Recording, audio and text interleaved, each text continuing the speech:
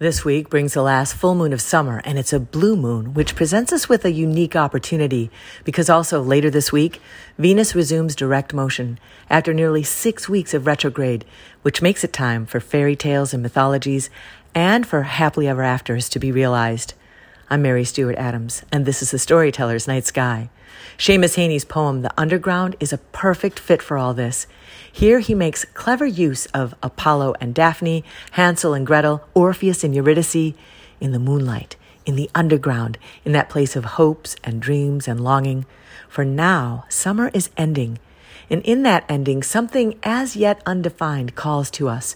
For Heaney, it's the plight of oftentimes ill-fated couples, lover and beloved, that they might somehow find their way to happily ever after, in the moonlight, with the help of Venus, guardian of love.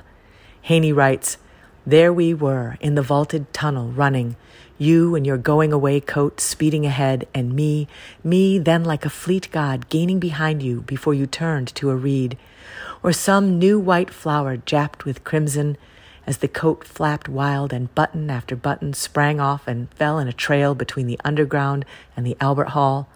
Honeymooning, mooning around, late for the Proms, our echoes die in that corridor, and now I come, as Hansel came, on the moonlit stones, retracing the path back, lifting the buttons to end up in a draughty lamplit station.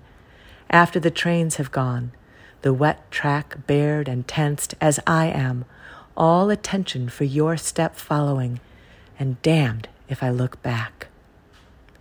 From Harbor Springs, I'm Mary Stewart Adams.